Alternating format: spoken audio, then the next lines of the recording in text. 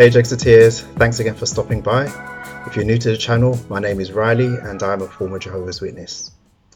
Today I have the pleasure of interviewing Mark Joyce. Mark was raised as a Jehovah's Witness but started waking up from his indoctrination in 2011 and ultimately left the organization in 2012. Mark also started a YouTube channel in March of this year where he discusses the topics he researched for his book entitled Is It Really So? Mark, how are you doing today? Yeah, I'm good. Thanks, Riley. Yeah, really excited to be here. Yeah, great. Thank you very much for joining me.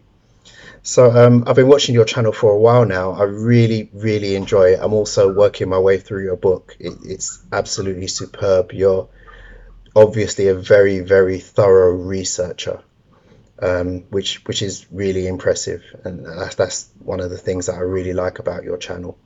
But if you could just go into some detail about how you first became acquainted with Jehovah's Witnesses. Yeah, I suppose you could call me born in some sense. When I was just very young, like two or three maybe, my dad became a witness and raised us in the belief system. So, like from very young, I have very early and like happy memories of like going to the Kingdom Hall and going to meetings and feeling like it was a nice place to be. Um, but then when I think it was roughly around 1986, um, my dad left the organization, um, but he was still like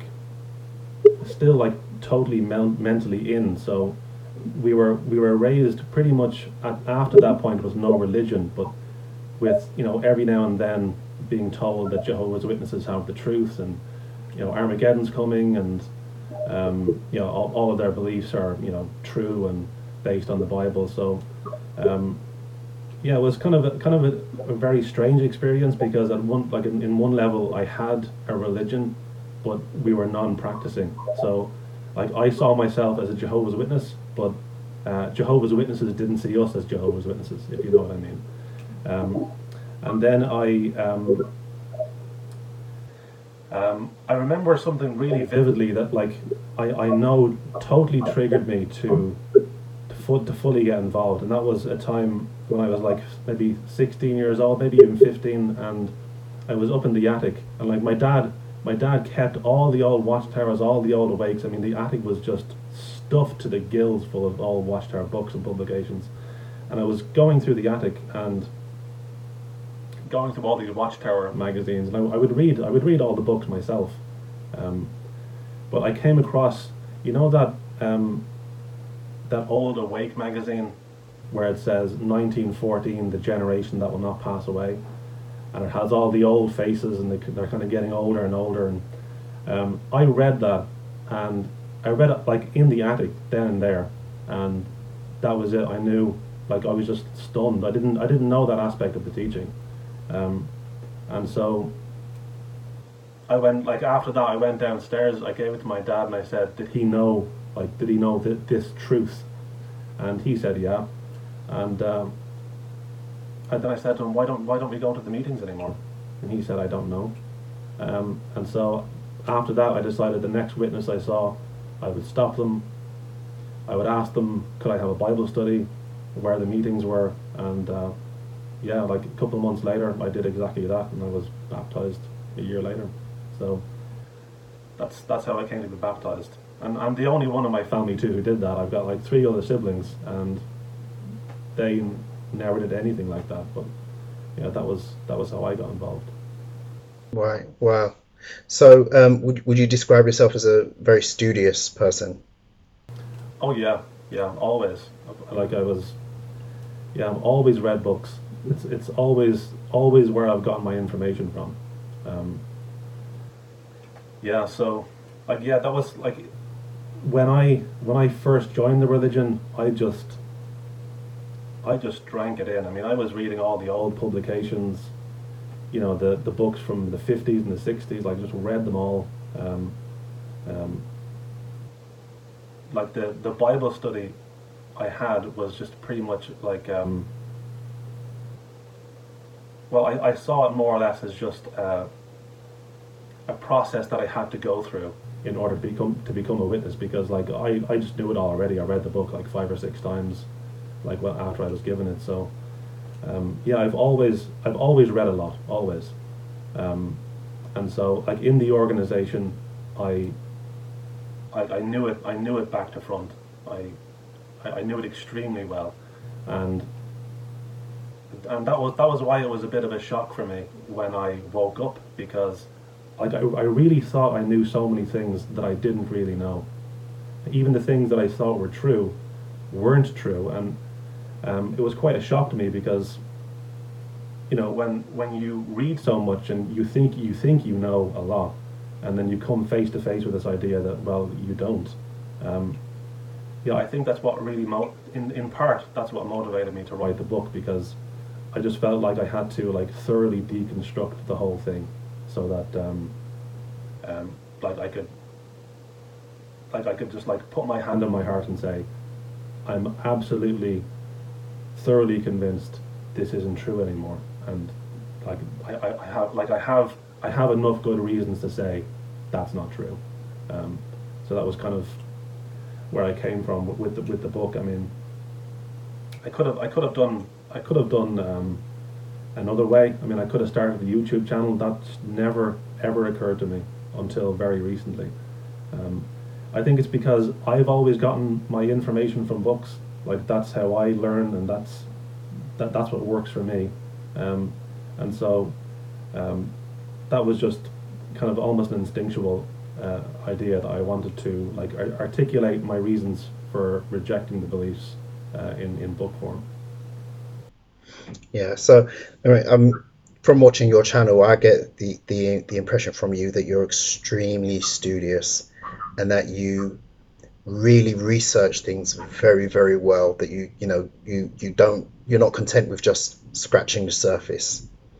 And would you say that that side of your personality is what helped you to indoctrinate yourself, but at the same time, it's what helped you to deconstruct that indoctrination? Yeah, absolutely. Yeah, that's very true. Yeah, because I read a lot, and it's something that I enjoy. I mean, um, like there's no end of Watchtower literature, right? I mean, there's like tens and tens of thousands of pages. You could just read it all day, every day. And so when you have that kind of mindset, you can go like you can take deep dives into the Watchtower dogma, and you can start to feel that you really understand this thing in depth. Um, and yeah, and then when you realize there's a whole other dimension to the Bible, and who wrote it and when it was written and what it means or what it might mean. um, yeah, it took me in another path, but the process was the same. I just I wanted to know what it was, like really. Um, and so yeah, like the idea that I like to learn from books meant that when I started waking up, um, that's the avenue I went down. And I think the idea that you said about um, uh, like what got me involved was the same thing that woke me up.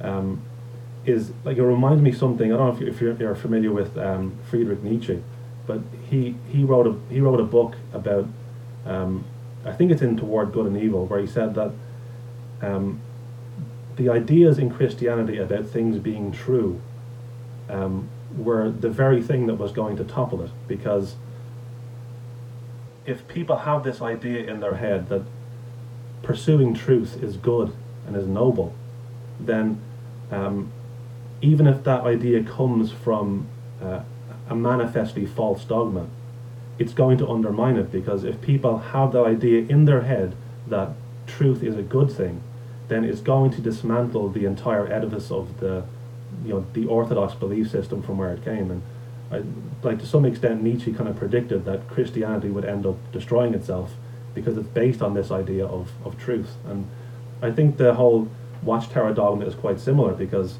they constantly stress this idea: it's the truth, it's true. And it's actually not. It's just a euphemism for their dogma. But if someone gets this idea in their head that truth is important, and I think I did, um, when they allow themselves that initial thought that something here isn't true, there's something wrong here, this idea of truth being valuable kind of takes over. And well, I want to know what's true now. I really genuinely felt that, even though it was very disturbing. I had this idea that if it's not true, I just had to know, because it being true was really important to me. And this is something I've come to understand now, I think, that there's a lot of people in the organization that don't really care for truth. It doesn't really matter to them, I think. And I think many people who do value actual truth are the ones that probably have a better chance of waking up. Absolutely, I couldn't agree more. And it's interesting what you said about there are some people in the organization that really couldn't care less whether it's true or not. I mean, I could give you a list of names. Obviously, I'm not going to. Yeah, I think that's why some people say, even if it wasn't true, it's still the best way of life. I think that's a real giveaway, because what they're essentially admitting to is, like, truth is unimportant to me. It's the feeling of comfort and satisfaction in my life story, and the story I'm telling myself. That's what's important to me, and because that's never an expression I used when I was in the dogma. I never said, even if it wasn't true, it's still the best way of life. I mean, if someone said to me, even when I was like fully in, if it wasn't true, would you still go to the meetings or go on the preaching work? I would have instantaneously said no. So yeah, I think the idea of a person really valuing truth is a really good indication that they might have some potential of waking up at some stage. Yeah, absolutely. I mean, I've had those conversations myself with people who have said, you know, even if it isn't true, it is the best way of life. And looking back now, I think that many of those people, they probably had doubts themselves. They probably had doubts as to whether or not it was the truth, but they just thought to themselves, well, you know, I'm content with my life. You know, I'm happy in the organization, and that's more important as to whether or not the doctrine is true.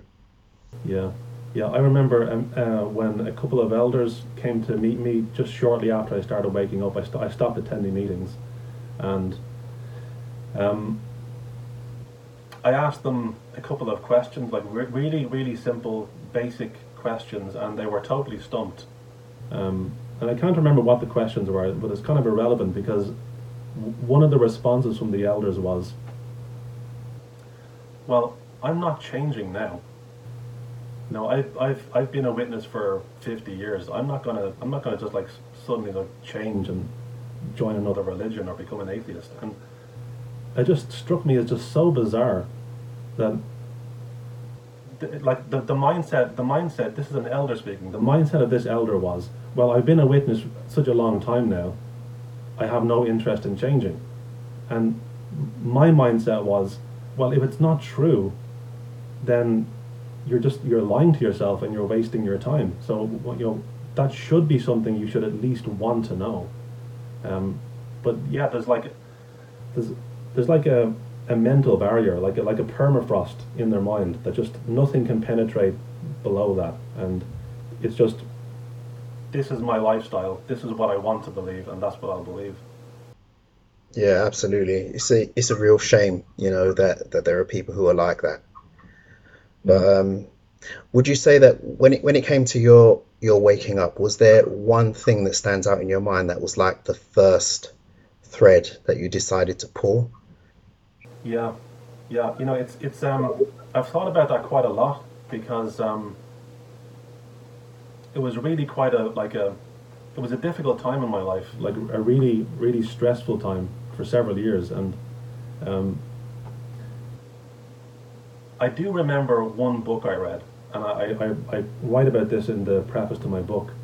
Um, I remember reading The Better Angels of Our Nature by Steven Pinker, and I encountered it totally by chance. I was just wandering through a bookshop. I was fully mentally in at this stage. I was like an elder and a pioneer. Um, and the title of the book really just grabbed me because it was the subtitle was "The Decline of Violence in History and Its Causes," and my initial reaction was, well, that is not true. Like, the dogma says that we're living in the age of violence. You know, wars and violent crime have never been so high.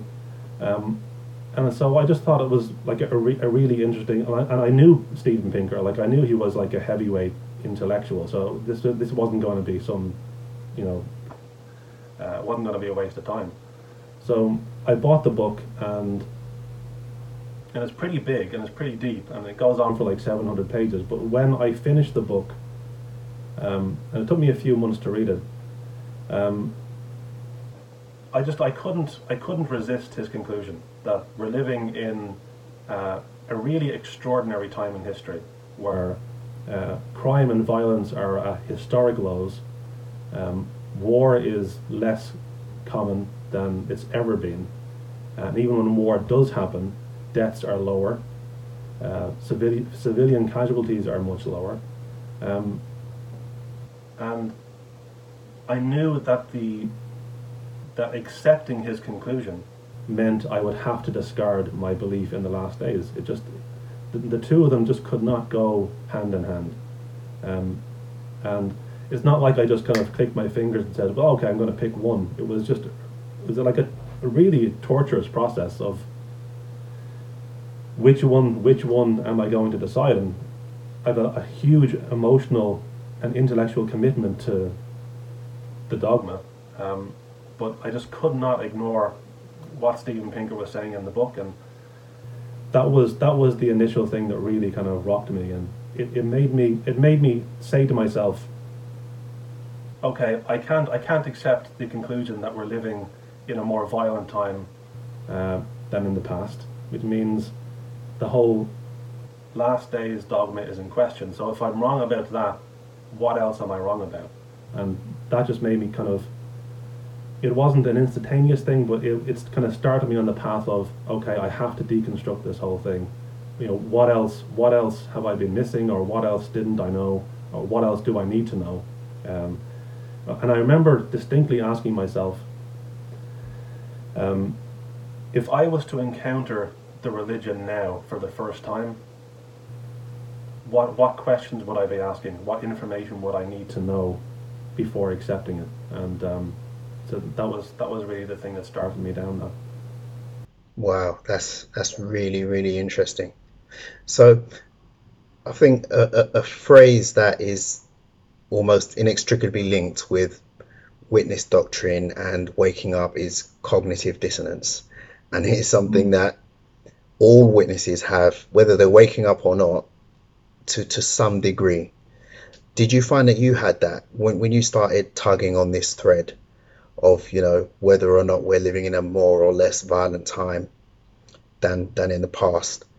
Did you at any time just like put that to the back of your head and just like ignore it, or did you feel that you had to face it head on and confront it? Yeah, I think for quite a while, like as I said, it took me months to read the book, because I normally have like several books that I'm reading, so I'd say it probably took maybe 3, maybe 4 months to finally get through the book, and I do remember thinking this is a really interesting book, and there's things here that I need to think deeply about, but it wasn't an instantaneous thing. I was able to compartmentalize and kind of think, well, this is an interesting book. It's full of facts and figures that I can't dispute, and it challenges part of my beliefs, but I'm not going to go there. I did spend several months just not addressing that issue, but it was the spark. I mean, I think to some degree when you are experiencing that kind of mindset, that cognitive dissonance, it's not like you can completely put it away. It's always kind of there nagging you to some degree, and you can either decide to kind of just live with that discomfort, or to go there to address it. And I couldn't tell you exactly why or how I kind of came to that decision, but I did make the decision eventually to not restrict my information to only Watchtower literature, and to kind of to examine the religion in light of information that the governing body, say for example, would not want me to read. Mm. So after you resolved, you after you confronted this issue, and you accepted that, or basically you accepted the findings of that were explained in that book. What happened next? Did you start looking for other things that the witnesses might be wrong about? No, no, I remember. I think I think the next book I read was from a former evangelical Christian missionary who lost his faith, because even at this stage, I was having real difficulty with the Last Days dogma, but um, I would still have no interest in like apostate information. Like, it never occurred to me to go to websites or read books that were from former witnesses. Just still had no interest in that whatsoever. Um, but I think, like, just from my reading list on Amazon or something, this book came up. It's called Why I Believed by Kenneth Daniels, I think it's called. And I remember reading, his journey from like being a missionary to losing his faith, and it sounded like it could have been written by a witness. Lots of the ideas and lots of the things he was going through, the things he was struggling with, um, like you could have replaced his faith in Jesus with Jehovah, um, and the way his family and his friends started treating him, uh, and the thought processes that he was going through while losing his faith just sounded so strikingly similar to what I was experiencing, and the way he was talking was like a witness might talk. And I started thinking to myself, well, it makes total sense what he's saying about him losing his faith. Um, uh, maybe I'm going through the same process, and it's a very interesting book too. I mean, he takes a bit of a deep dive into the Bible too, and a lot of the evangelical beliefs. So I started thinking then perhaps that's the route that I might start taking. So while you were going through this deconstruction process, was there anything that you discovered or learned that really affected you negatively, or that shocked you in any way? Um, no, no, I think for a very long time my waking up process was maybe a little bit different from a lot of people. I know from watching like other people's stories that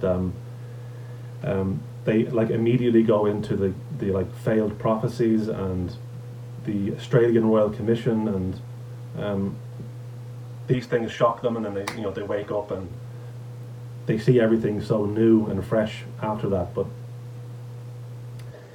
no, like I just started reading books. So I started reading books from, like, say, archaeologists and Bible scholars, and um, philosophy books, and history books, and like for a lot of what I was reading wouldn't necessarily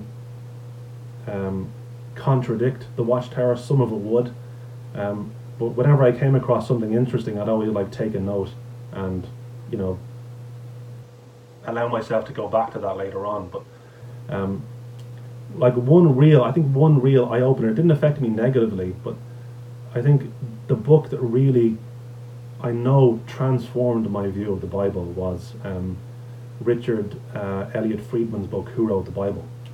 Um, and yeah, I mean, it's just astounding.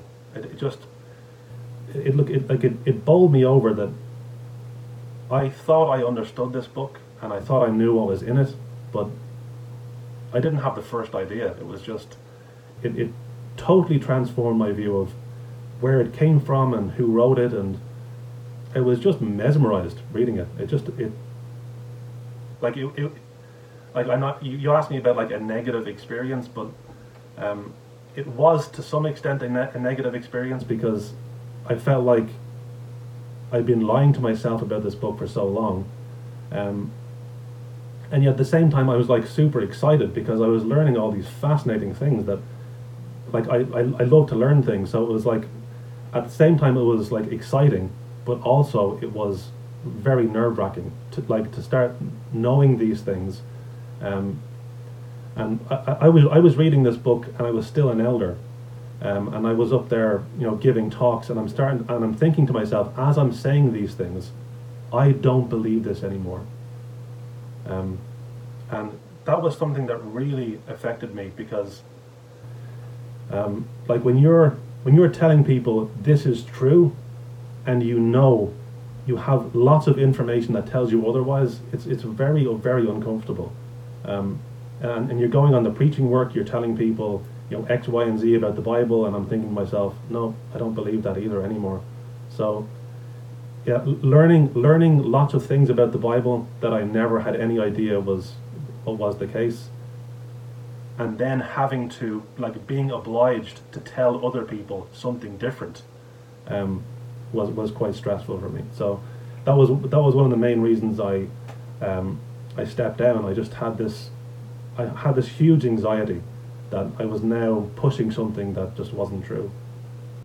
Yeah, I can only imagine how difficult that conflict must have been to resolve, and it ultimately led to you stepping down, which was, under the circumstances, the only decision you could have made, really. So how did things progress from there? Um, well, I stepped down as an elder, and I initially felt like huge relief. It was it was almost like that burden was taken from me. But like within a matter of like days or weeks, I realized that it wasn't over. I needed to like fully settle the question: do I believe this or not? Um, um, and so I'd say maybe a couple of months after I stepped down as an elder, I stopped preaching. Um, my meeting attendance was on and off, and I'm pretty sure if I wasn't married to a witness, I would have just simply stopped going to meetings, like I stopped going on the preaching work. But like there's a huge pressure there because like my wife was a witness, and like it was stressful for her too because like I was a former elder and a pioneer, and now I'm not, and now I'm not even preaching, and now I'm not even going to all the meetings. And so like for several months I would go to meetings just to make it easier for her. um, but then I just had to be honest with myself and say, look, I don't believe this anymore. um, so I just completely stopped going to meetings. And it was around that time too that I started thinking about, well, yeah, your entire worldview just starts to shift. It's you start thinking about what your goals should be, um, what your moral values should be, um, you know what you want to do with your life, because it's almost like you're starting from nothing again. So um, I enrolled in university then later that year, um, and yeah, that was yeah, haven't been to a meeting since. And what I what I did when I was in university, strange enough, I studied like economics and sociology. It had nothing to do with history or Bible scholarship. But if you were to find me in university, I'd probably be going through some journal or some book that was relevant to what I was, my mental state at that time. What am I thinking about now? Is it the last days, or is it the Bible's consistency, or is it um, it, who compiled the canon of the Bible? I mean, all these questions that I was now looking at afresh. I was thinking about during those years in college. And that's when the idea kind of hit me that kind of compiling all the information that I was learning might be a useful thing to do, because my wife didn't want to know. All the people that were my friends were kind of avoiding me. So the only thing I felt that I could do was like have that dialogue with myself, and kind of just like write it out, and so that's kind of where the idea for my book came, and yeah, so that's pretty much what I did from then on. Because as soon as I graduated from university, my wife told me that she wanted to move back to Finland, and she's Finnish. So, like the day after I graduated university, we moved to Finland. So, I was even more isolated then because um, I was like pretty much totally alone, living in a foreign country where I didn't speak the language. I couldn't find a job, um, and my wife didn't want to know anything about why I left. So um, the only thing I really had during that time period was researching and writing the book, and uh, it's kind of what I think kind of kept me going. It was just a very lonely and stressful time, and the only kind of structure I had in my life was looking into the dogma. Hmm. Yeah, that must have been a really difficult time. I can only imagine how isolating that must have felt, especially since it's not just isolating because you were in a foreign country and couldn't speak the language, which means that you didn't really have a support system. Waking up is its own form of isolation as well, you Yeah, know, because you're now extricating yourself from a belief system that you've held for most of your life. You're now on the outside of something. There's a mental isolation that goes along with that as well, which I've certainly experienced that in my own experience, and it's not an easy thing to live with. It's not easy at all. When you were waking up, did you try and wake up anyone else? no, no, no, I didn't. I mean, I had some tentative conversations with my wife, but it was very clear she didn't want to know, and I didn't want to push that on her because well the whole process was very stressful for her too, and like me trying to force her to listen to information I knew would be counterproductive. Um, and I also remember when the elders came to visit me. Um, like at one point, I was like really extremely anxious, and I was depressed, and um, I even had like suicidal ideations. I mean, I just thought this is too much for me to cope with. Like my entire life was just crumbling, right? I mean, everything that I thought was true seemed to be not true, and the people that I cared about didn't seem to care about what I was going through. Um, and I remember telling the elders that when they came to see me, and they just blanked me. They just like, and I'm not judging them now, but they just didn't know how to cope with that. Um, I told them that I had thoughts of killing myself, that I was that distressed about what I was learning, and um, they just let that comment go. And then the next question was, "We just want to know if you're going to tell anyone about what you're learning." And so like they were just like they had this tunnel vision of, okay, look, this is what you believe now, or you've stopped believing this. This, they called it the truth, of course. You stop believing the truth. Um, that's your business. But if you ever dare to like tell other people and draw other people after you, we're going to have to do something about that. And so that terrified me. I mean, I was, yeah, like at the time, I now had like one relationship left in my life, and that was my wife. And if I was disfellowshipped, I kind of thought, well, then that's over. I mean, I don't think our marriage could have recovered from that. And um, so yeah, I didn't try to convince anyone else because I was bullied into not doing it.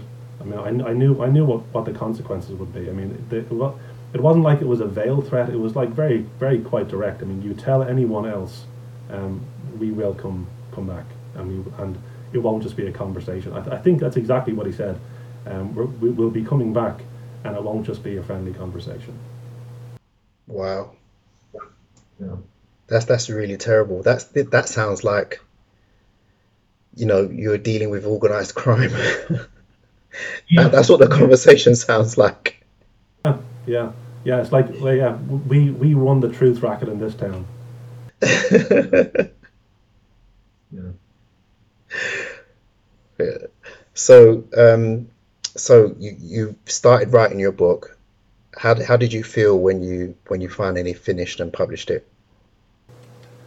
I think I think the two moments in my life where I felt most proud was when I got baptized, and when I finally had a copy of my book in my hand.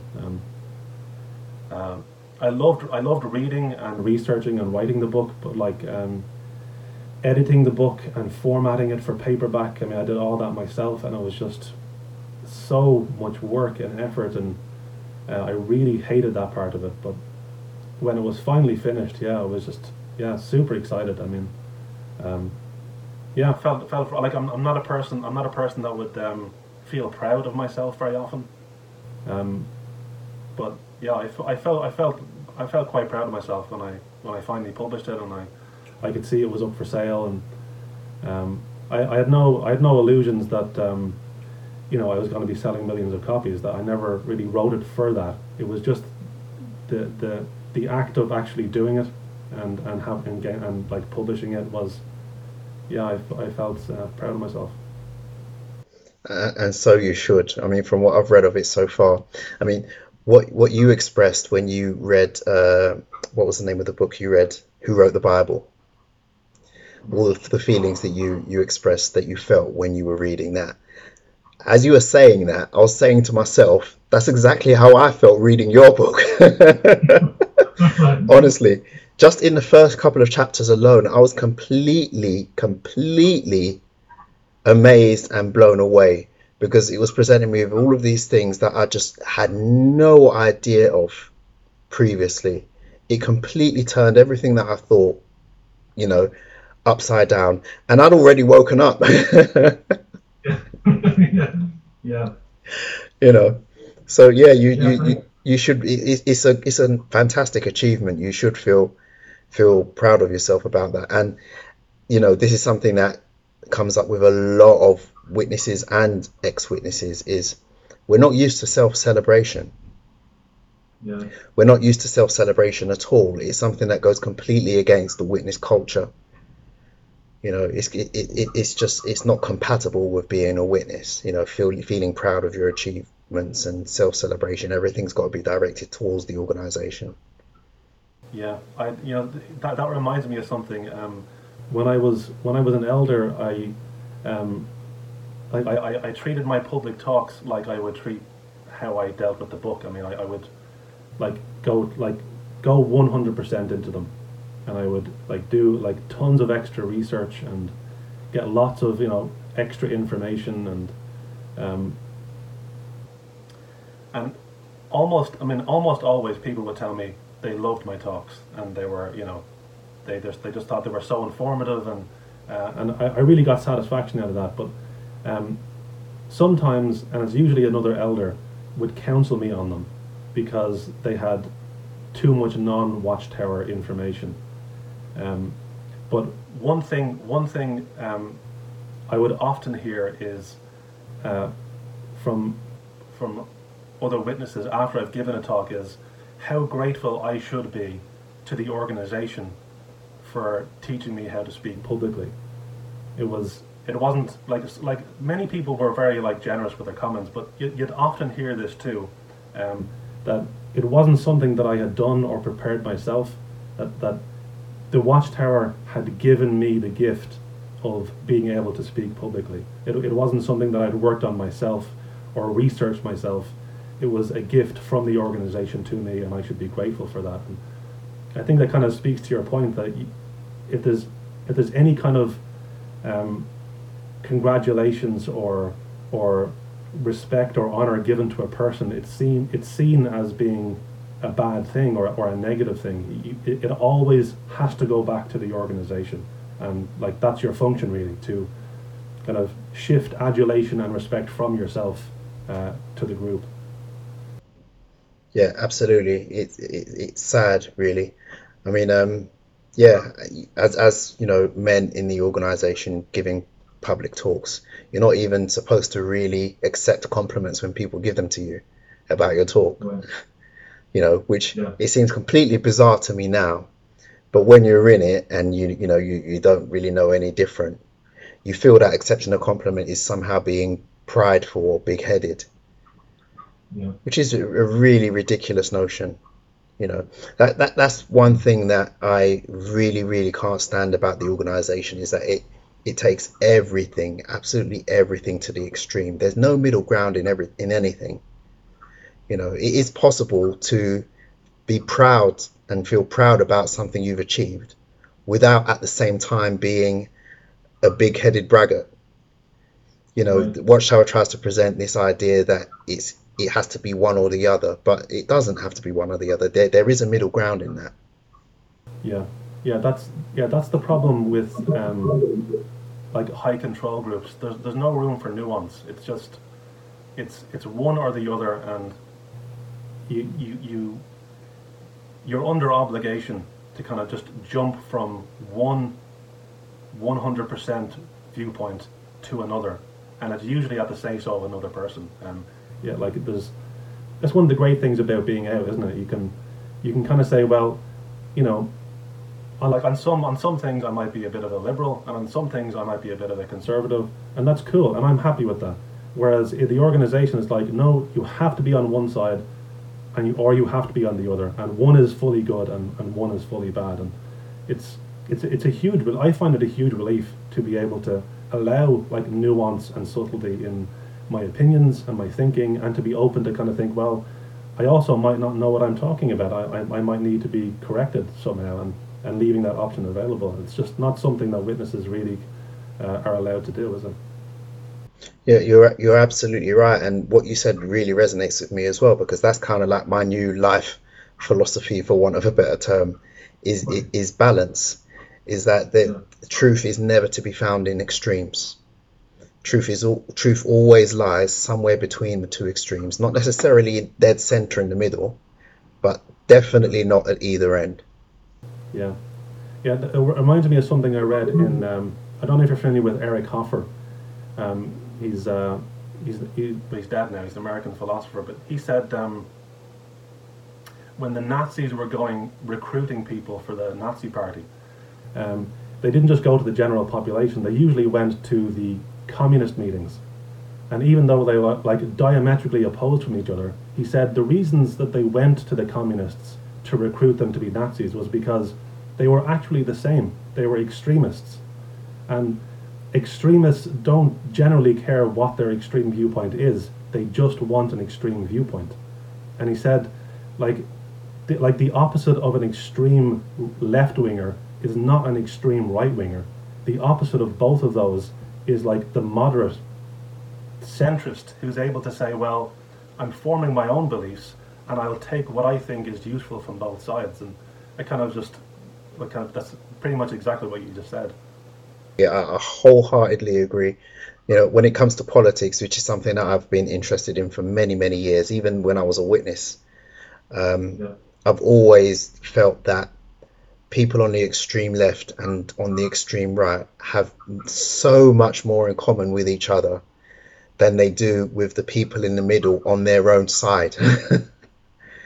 And I mean, Absolutely. any thinking person, just look at the political climate around the world at the moment. That would be obvious to anyone who really cares to look at it. Yeah, yeah, I totally agree. I mean, I look at the extremes on the political spectrum too, and I find so many similarities to the high control religious group because they just have their set beliefs, and when you're talking to an extreme uh, a person with extreme political views, you almost don't need to talk to them because you know exactly what they believe on every major issue. It's not something they've thought about. They've just accepted the party line. This is what I'm supposed to believe because this is what my party tells me is appropriate. And it's just like being in a religion to some extent. Yeah, yeah, yeah. Absolutely, absolutely. So, how did you, or what made you decide to start a YouTube channel? Um, well, I had finished my book, and like my I started writing the book in 2016 and published it in 2021. So it was kind of, I wasn't working on it full time for 5 years, but um, like when the pandemic hit, I think I had maybe 80% of it written, and I wasn't able to work for a lot of the pandemic. So for over a year, I had a huge amount of free time, and I just poured it into the book and got it finished. And then when I had published it, I just kind of felt like I had so much more free time. I kind of thought, well, what am I going to do now? And so I thought, well, like people don't really read nowadays. They tend to like listen like listen to podcasts or to watch YouTube. And so I kind of thought that it might be a good idea maybe to like take some things from the book and like turn them into short videos and just to kind of maybe like get the message out there that there is a book with that kind of content, and um, also just to kind of like do it for myself. It's when you spend so much time on a book, you might think that you know every single word in it word for word, but um, like I packed quite a bit into the book, so I actually do find it um, I find it rewarding to like to dip back into it myself and then try to condense the thoughts into it like for a short video. So I'm enjoying it. I'm enjoying putting the videos out there, and so I kind of made I gave myself the commitment of like doing it for 12 months, and if I'm getting something from it, I'll keep it up.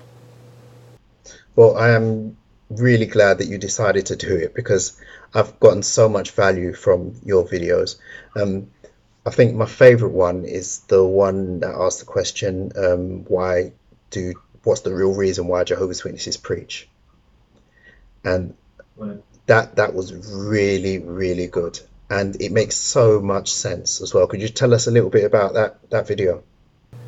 Yeah, there's not actually a section in my book that deals with like why Jehovah's Witnesses preach, but I do have a chapter on like the psychology and the sociology and the social psychology of the movement, and I just found looking into that like absolutely fascinating because like you look at like group dynamics and how they operate, um, it's just it's just absolutely incredible how it like controls behavior and how like certain acts aren't just for the act themselves but are like an attempt to like manage your impressions that you give to other people, or how you're trying to signal your intent or your moral virtue.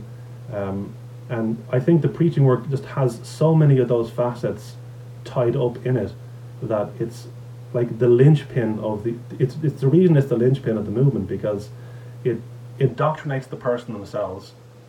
Um, any response that people get from the preaching is seen as a confirmation that it's true.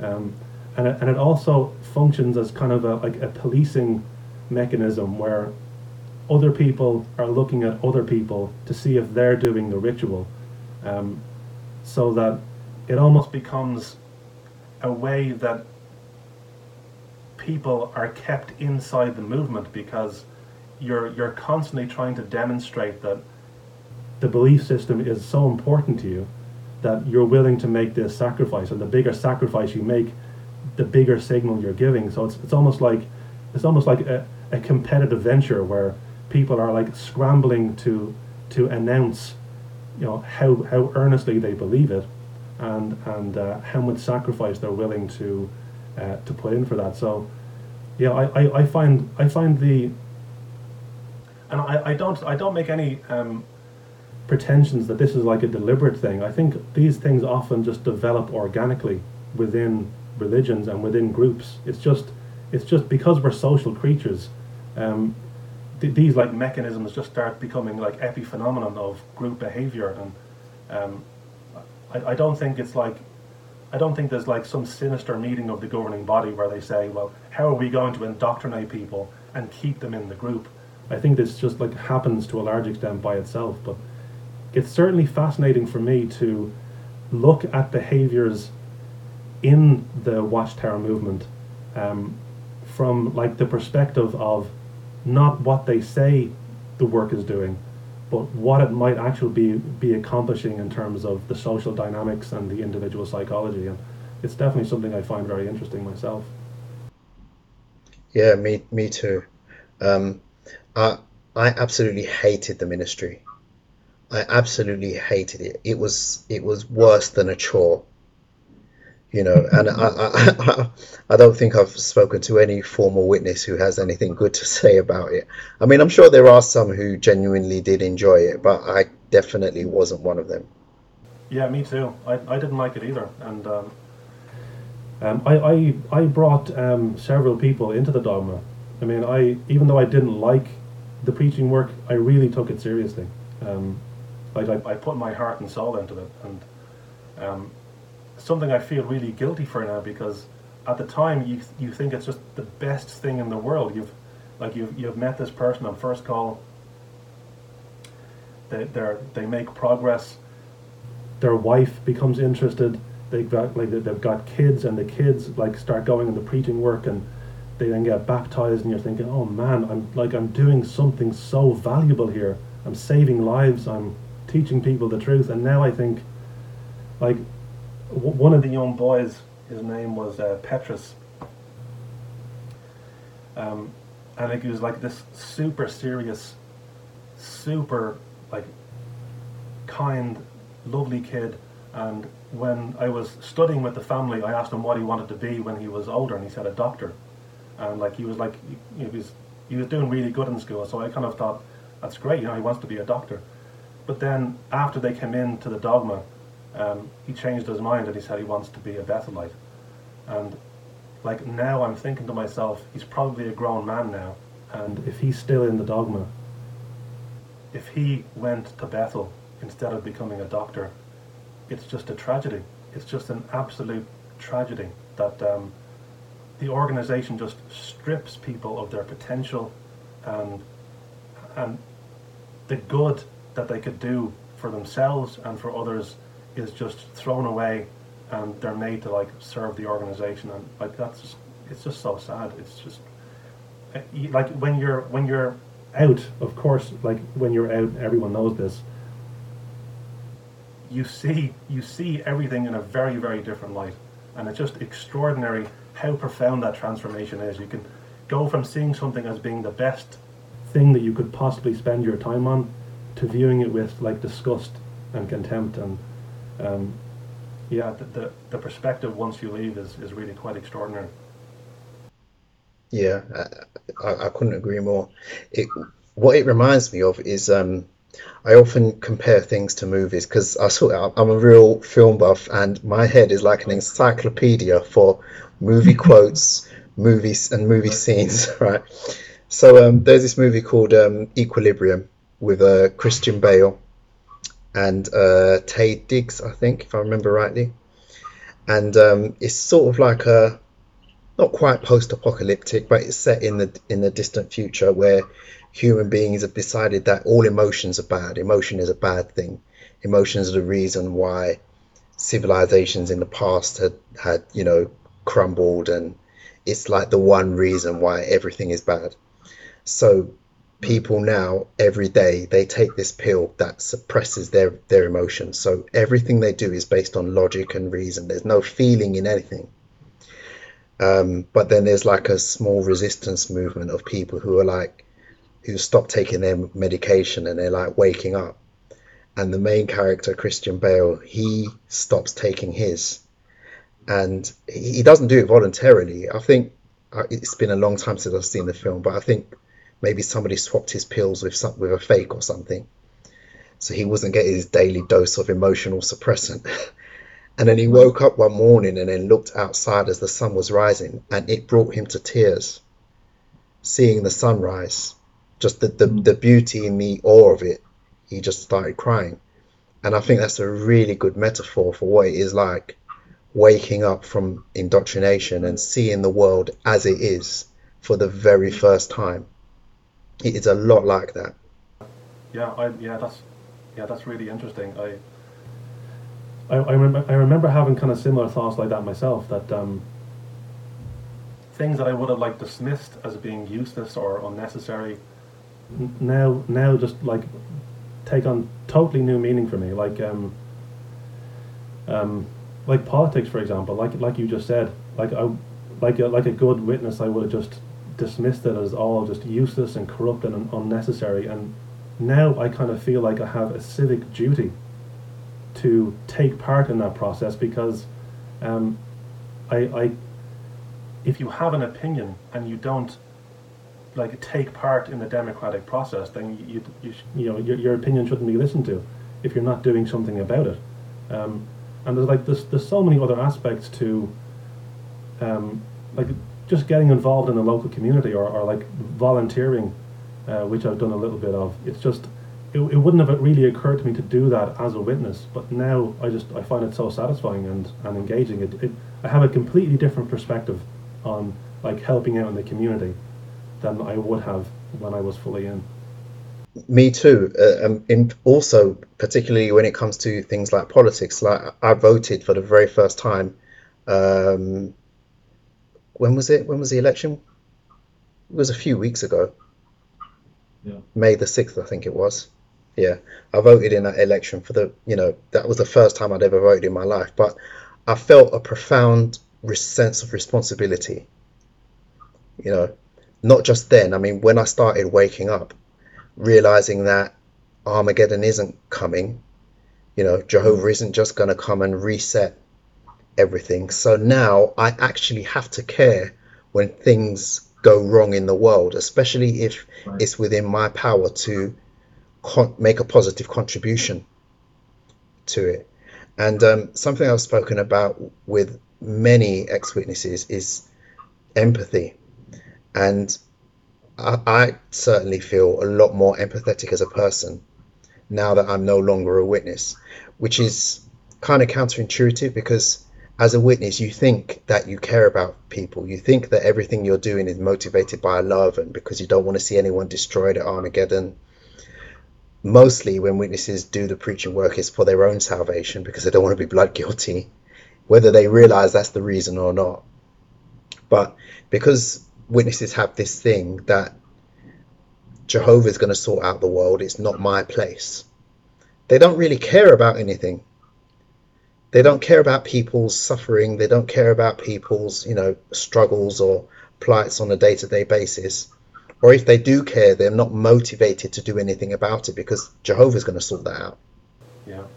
No, I totally agree. It's almost like I'm very interested and concerned, like for example, about climate change. But as a witness, I would have this idea in my head. Well, okay, it's a big problem, but you know, Jehovah's in charge. Like Jehovah's not going to allow us to completely and totally destroy the earth so it's uninhabitable.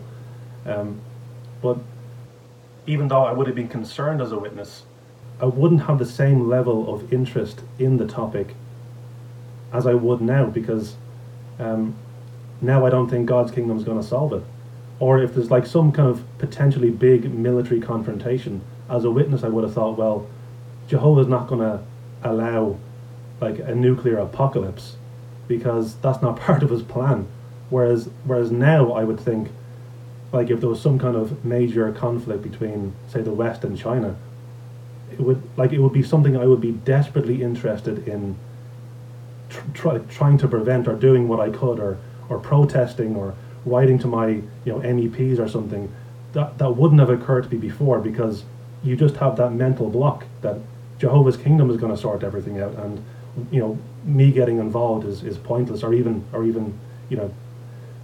will be harmful.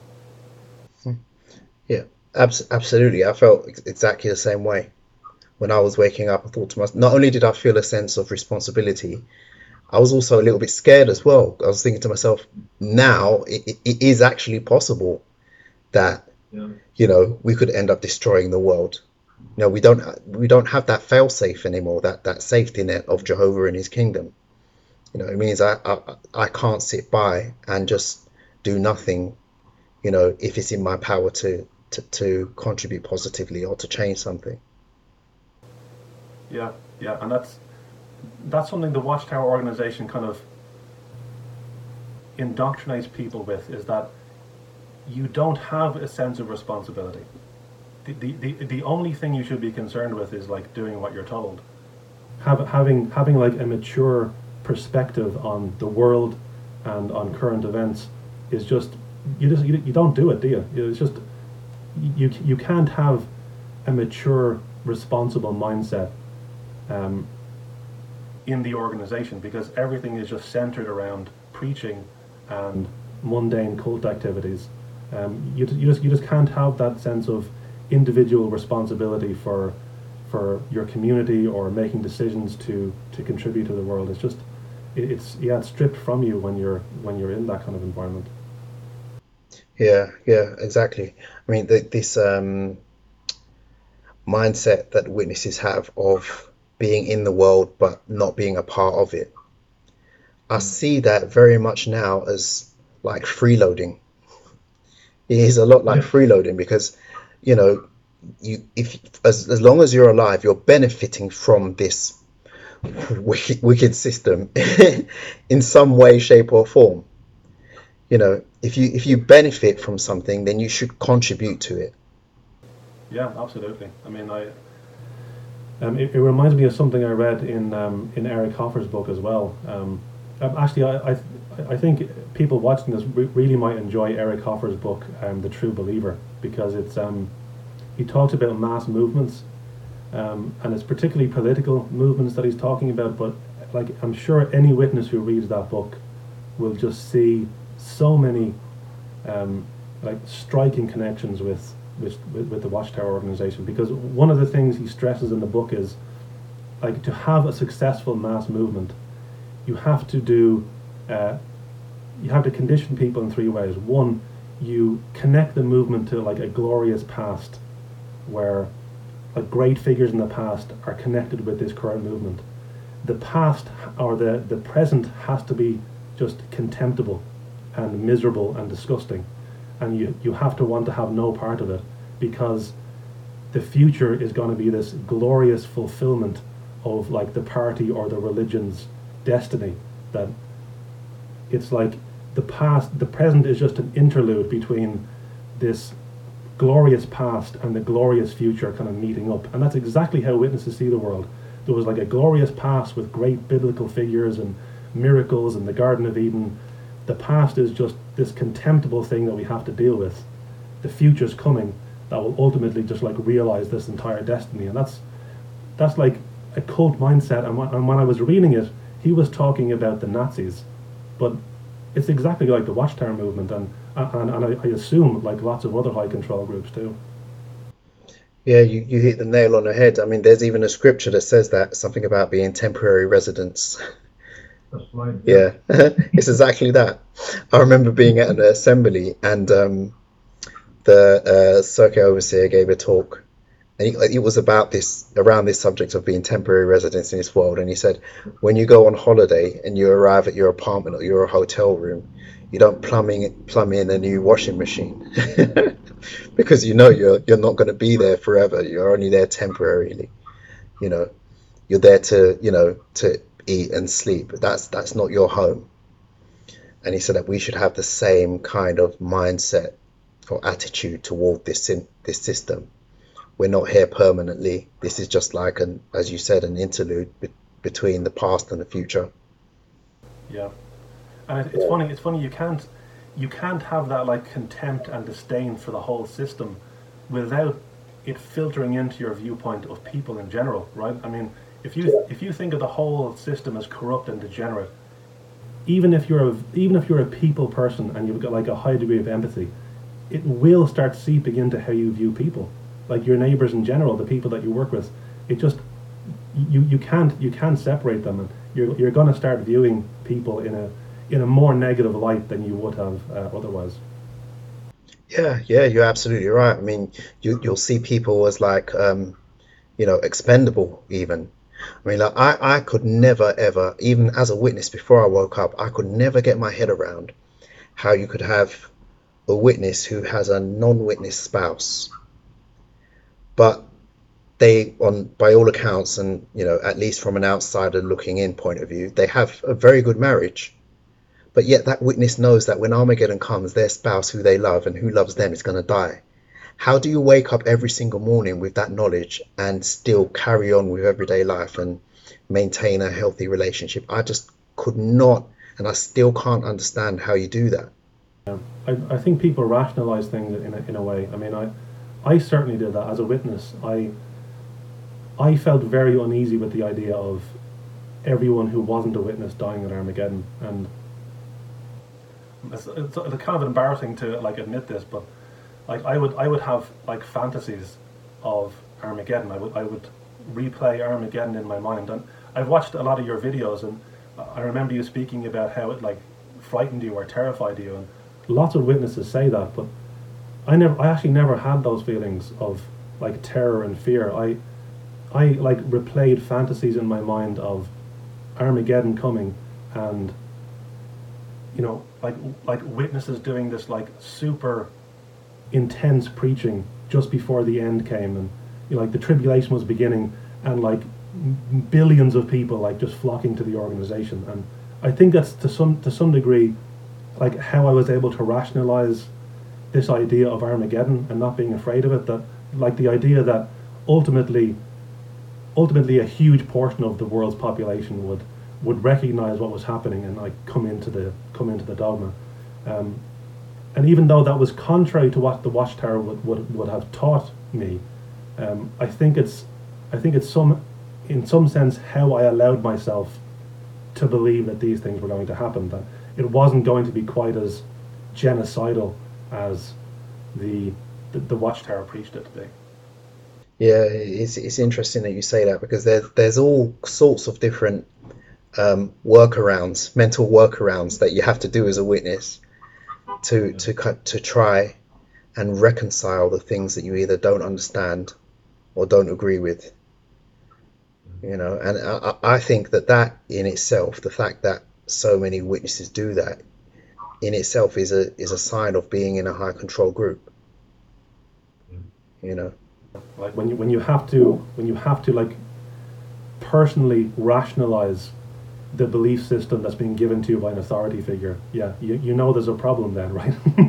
It's like trying to rationalize the behavior of an abusive spouse, like they're abusing you, and you're trying to say, well, they're stressed out, or they had a bad childhood. I mean, this might be true, but it doesn't justify the actions. And it's the same with the beliefs. I mean, if you are forced to kind of, as you say, like do a workaround on all these beliefs, it's like, yeah, it's a almost a certainty that you're in a high control group that's dominating your thinking, and it's something you need to break free from. Yeah, quite right. So where are you with your life now? Would you say that you're much happier now that you're not a witness anymore? Yeah, I would. I've had several periods in my life where I was quite depressed, but like now I would say I've never been in a healthier mindset. I've never been more at ease with myself, and I'm not at ease with myself, but I'm more at ease with who I am than I've ever been. Yeah, I'm definitely a happier person, and this is the paradox, because witnesses are told that Jehovah's Witnesses are like a happy people, and like doing what Jehovah wants you to do is going to give your life, satisfaction and happiness, and it doesn't. It drains you of it. It stops you from being your authentic self, and if you're not being truly who you are, then you're probably going to have mental problems. You're going to have issues that you can't quite explain.